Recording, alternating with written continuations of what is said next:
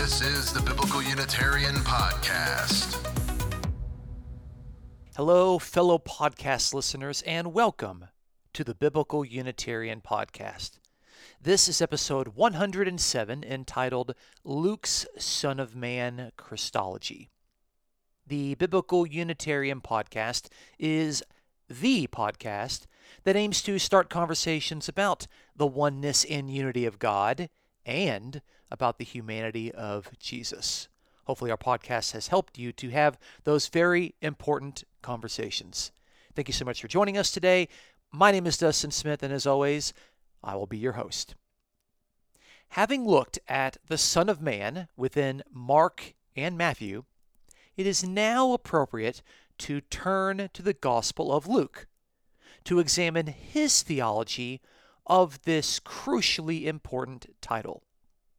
Luke overlaps quite a few Son of Man sayings with Mark and with Matthew.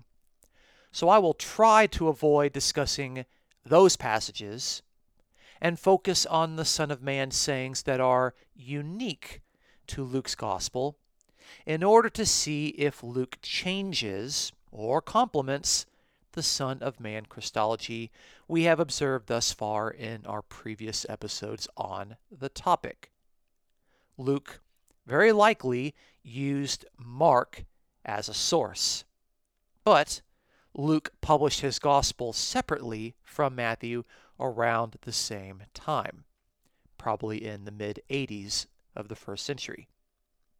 It will be interesting to look into what Luke has to say about Jesus' favorite self-reference, the Son of Man, especially since Luke personally wrote more of the New Testament than even the Apostle Paul. In this episode, we will explore Luke depicting Jesus as the Son of Man who represents the suffering disciples who follow him. What might this have to say about the representative function of the Son of Man? We will also examine a passage where the Son of Man speaks as wisdom, the female figure alongside God in the book of Proverbs. Does this mean that the Son of Man pre-existed in heaven as a divine figure? Lastly, we will explore how Luke utilizes the Son of Man title with the post-resurrection Jesus. What can this theological strategy tell us about the death and resurrection of this human being?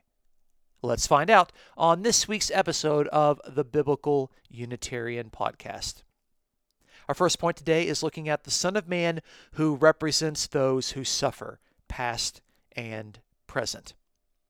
I'm going to read a passage out of Luke chapter 6, starting in verse 22. Blessed are you when men hate you, and ostracize you, and insult you, and scorn your name as evil, for the sake of the Son of Man. Be glad in that day, and leap for joy, for behold, your reward is great in heaven, for in the same way their fathers used to treat the prophets.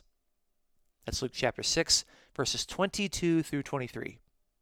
Now, many readers of the Bible are familiar with the Beatitudes from Matthew's Gospel, but Luke also records a version of Jesus' Beatitudes.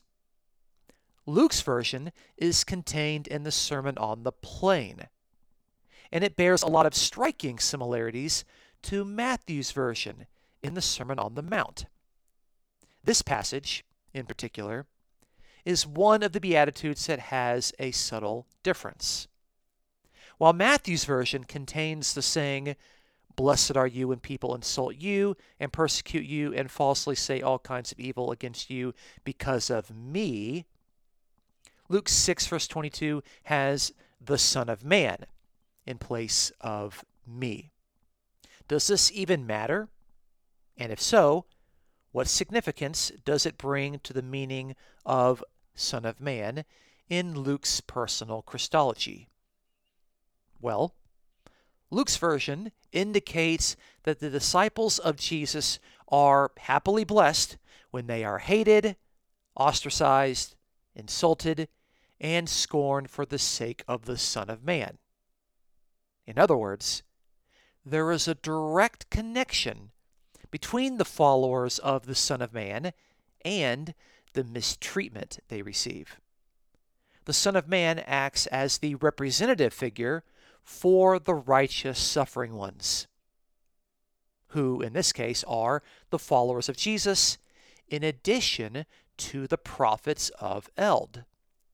Jesus reminds his listeners that this manner of suffering was also experienced by the former prophets, even at the hands of their kinsmen. It is crucial that we connect the image of the Son of Man figure who represents the suffering people of God back to Daniel chapter 7, where the imagery originated. If you're not automatically thinking of Daniel chapter 7 whenever you see the Son of Man reference in Matthew, Mark, and Luke, hopefully you are doing that by now. For our purposes, we are taking note that Luke agrees with Mark and Matthew that Jesus speaks of himself as the human one, the Son of Man, and that those who follow after this human being will face suffering as a result. Of course, Luke records a number of sayings that overlap with Mark and Matthew, where the Son of Man is to be handed over to suffer and be killed.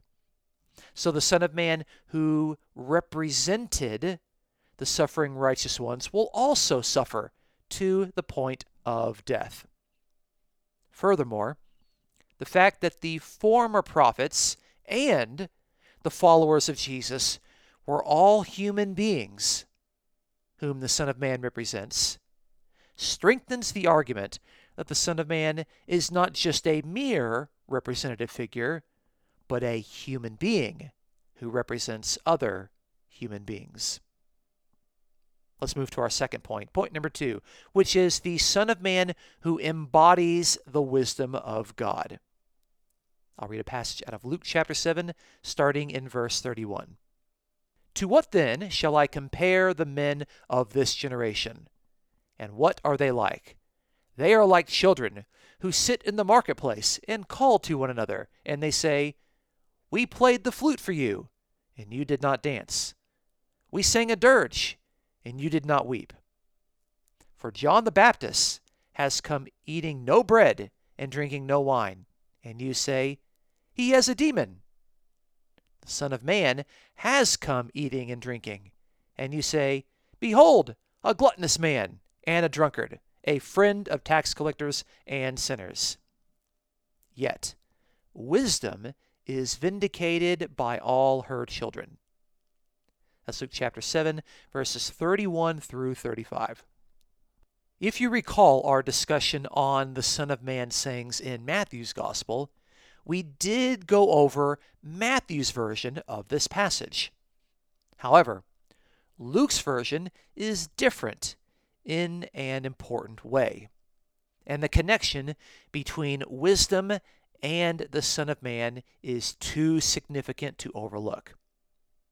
In our current passage, Jesus compares this generation with children in the marketplace whose expectations and standards are not satisfactorily met. Jesus then offers 2 examples that explain his parable. John the Baptist was a righteous ascetic, but he was accused of being possessed by a demon. Jesus, on the other hand, did eat and drink, but he was labeled as a glutton, a drunk, and a companion of the unrighteous tax collectors and sinners. In other words, this generation has rejected the ministries of John and the Son of Man, who both seem to be criticized for conflicting reasons. However, the rejection of John the Baptist and the Son of Man suffered by this generation is not the final word given. A positive note concludes Jesus' parable and its explanation. Jesus says that, quote, wisdom is vindicated by all her children, end quote. Luke chapter 7, verse 35.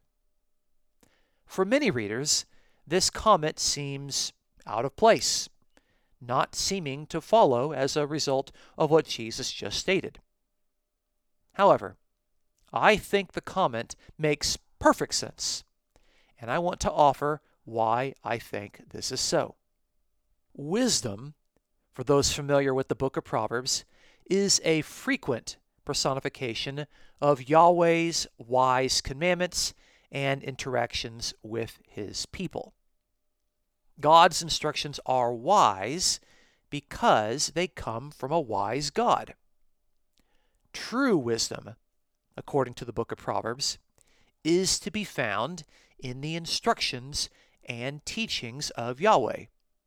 And since wisdom, in the Hebrew language, the noun chokmah, is a feminine noun, the poetry of the book personifies it as a female figure, as Mrs. Wisdom or Lady Wisdom. Proverbs portrays this personified Lady Wisdom as talking, as inviting the readers to take hold of her commands, inviting her readers to hold her fast and to avoid foolish behavior. Those who obey her ways and walk upon her paths are called wisdom's children. If you look in Proverbs chapter 8, verse 32, the personified wisdom speaks, saying, "Now therefore, O children, listen to me, for blessed are they who keep my ways." That again is Proverbs 8, verse 32, where the personified wisdom calls those who obey her and listen to her, her children, her sons. From the time of the book of Proverbs on into the beginning of the first century, there is evidence that learned Jews portrayed important human beings in their literature as, in some sense, the human embodiment of the personified Lady Wisdom. In doing so, these Jewish authors meant to convey that these special human beings exemplified the wise teachings of Yahweh. One could say, if I could borrow a line from John's Gospel, that these special human figures who embodied wisdom and embodied the wise instructions were wisdom become flesh. Now, for early Christians, God's wisdom was not to be found in the commandments and instructions of the Jewish law, the Torah. Rather, for early Christians, wisdom was to be located in Jesus. And many early Christians began to adopt the Jewish practice of portraying certain human beings as the embodiment of Lady Wisdom by making the man, Jesus Christ, to be the climactic locus of God's wise instruction. Scholars have taken it upon themselves to describe the practice of depicting Jesus Christ as the embodiment of Lady Wisdom as wisdom Christology. Attentive readers of the New Testament will observe that wisdom Christology is believed and taught by Matthew, John, the Apostle Paul, the author of Hebrews, and even Luke. Our present passage is just one within the Gospel of Luke, where Luke demonstrates his affinity with regarding Jesus as wisdom's embodiment. But for our present passage, it is Jesus speaking as the Son of Man, who is the embodiment and spokesperson of wisdom. The Son of Man's ministry is rejected and slandered, but wisdom is vindicated by all her children. Note how in that passage, Luke chapter 7 and verse 35, that Jesus switches between speaking of himself as the Son of Man and speaking of himself as wisdom. If you recall, in Proverbs 8, verse 32, the children of Lady Wisdom are those who take hold of and obey the wise instruction of Yahweh. For Luke, the wise children are those who discern that the Son of Man is carrying out the wise ways of Yahweh by evangelistically sharing table fellowship with the outcasts and the sinners, unlike the evil generation of the Son of Man. In other words, wisdom's children set themselves apart from this evil generation, which Jesus condemns in this passage precisely because they see in Jesus, the Son of Man, the wise workings of the wise God of heaven. For Luke, it is the Son of Man who typifies and embodies the wise ways and commandments of God. And as a human being functioning as the locus of Lady Wisdom, Jesus can be identified as wisdom, even in such a casual way as we see in our present passage. With this understanding, readers of Luke can observe other passages within the gospel that demonstrate that Luke holds to and teaches a wisdom Christology. For the purposes of our study, it is enough to note that Luke regards a special human agent of God as the current embodiment of the personified figure of wisdom. The Son of Man, for Luke, is wisdom become flesh. And since wisdom is a personification of God's teachings, to portray the Son of Man as the embodiment of wisdom is not to attribute personal preexistence to Jesus. Our third point today is the crucified, raised, and living Son of Man. I'm going to read a passage out of Luke chapter 24. Let's start in verse 1. But on the first day of the week, at early dawn, they came to the tomb bringing the spices which they had prepared. And they found the stone rolled away from the tomb. But when they entered, they did not find the body of the Lord Jesus. While they were perplexed about this, behold, two men suddenly stood near them in dazzling clothing. And as the women were terrified and bowed their faces to the ground, the men said to them, "Why do you seek the living one among the dead? He is not here, but he has risen. Remember how he spoke to you while he was still in Galilee, saying that the Son of Man must be delivered into the hands of sinful men and be crucified, and the third day rise again." And they remembered his words. That's Luke chapter 24, verses 1 through 8. After the death of the Son of Man, which is the most common way that Jesus in the Gospel of Luke refers to himself when he speaks of his rejection and crucifixion, Luke continues to regard the person about whom the events of the Passion narrative described in human terms.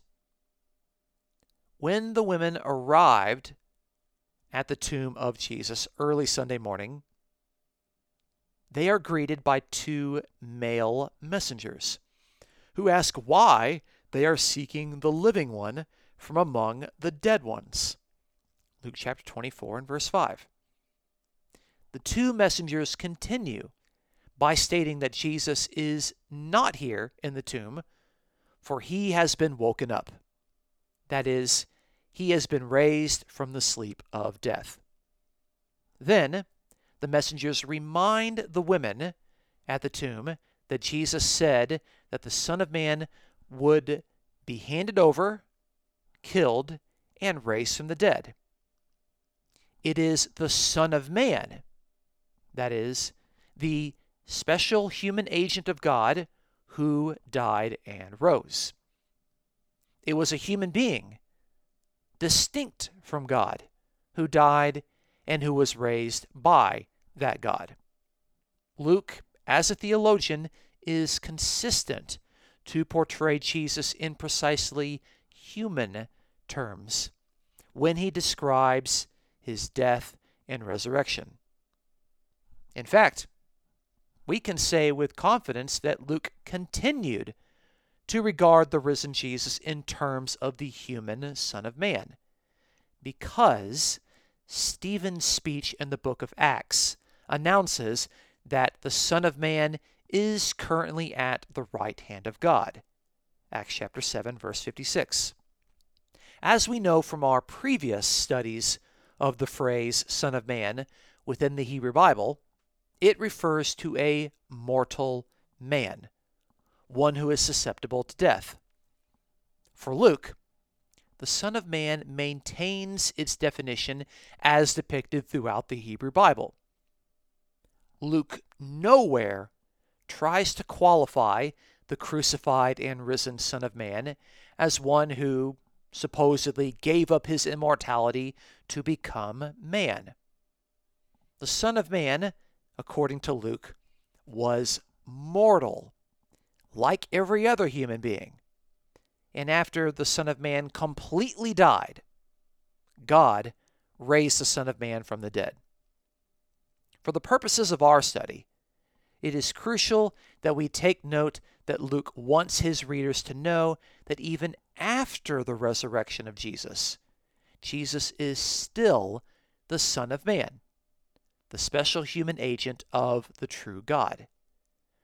The women at the tomb remembered these words, and Luke wants his readers to do the same. So, in conclusion, we have observed that the Gospel of Luke is much like Mark and Matthew in that it depicts Jesus Christ as regularly using the self-reference Son of Man. In doing so, Luke shows consistent tendencies within the other two synoptic colleagues. We first noted that the Son of Man was a figure who represented the followers of Jesus, particularly those who suffered as a direct result of their discipleship to the Son of Man.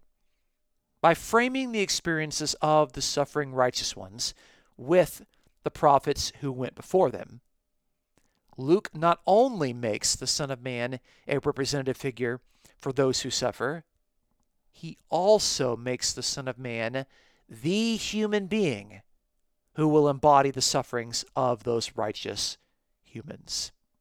We also observe that Luke depicts the Son of Man in terms of wisdom Christology, portraying the Son of Man speaking as Lady Wisdom herself. After criticizing the evil generation who failed to accept John the Baptist and the Son of Man, Jesus invites those who would become the wise children of wisdom to look upon Jesus' actions and to discern, carrying forth the paths of wisdom. By portraying the Son of Man as wisdom herself, Luke joins many other New Testament authors who depict Jesus as the human embodiment of God's wise personification, as wisdom become flesh. And since the personified wisdom is not an actual person alongside God in heaven within Proverbs, but rather a personification, Luke's portrayal of the Son of Man as wisdom embodied is not suggesting that the Son of Man literally pre-existed in heaven alongside God as wisdom. Lastly, we see that Luke consistently regarded Jesus in terms of the Son of Man when he spoke about his rejection, crucifixion, and subsequent rising from the dead. The women at the tomb are reminded on Easter Sunday that it is in the capacity of the mortal human being, the Son of Man, that Jesus has completely died and was raised to now be the living one. For Luke, depicting Jesus as a human being in all of his mortality was sufficient to understand the death and resurrection. And Luke is careful to regard the post-resurrection Jesus as continuing in terms of the human Son of Man, now regarded as the living one. With Luke's theology of the Son of Man as a human who represents the suffering righteous ones, as the climactic embodiment of God's personified wisdom, and as the mortal one who died and rose, we can confidently categorize this Christology as high human Christology, rather than a Trinitarian or angelic Christology. Join us next week as we begin a multi-part study of the Gospel of John in its portrayal of Jesus as the Son of Man. Please consider supporting the Biblical Unitarian Podcast as it aims to promote these sound truths about the oneness of God and the humanity of Jesus. You may check out this episode's description for a PayPal link. Thank you so much for listening to us at the Biblical Unitarian Podcast. My name is Dustin Smith, and until next time, you folks take care.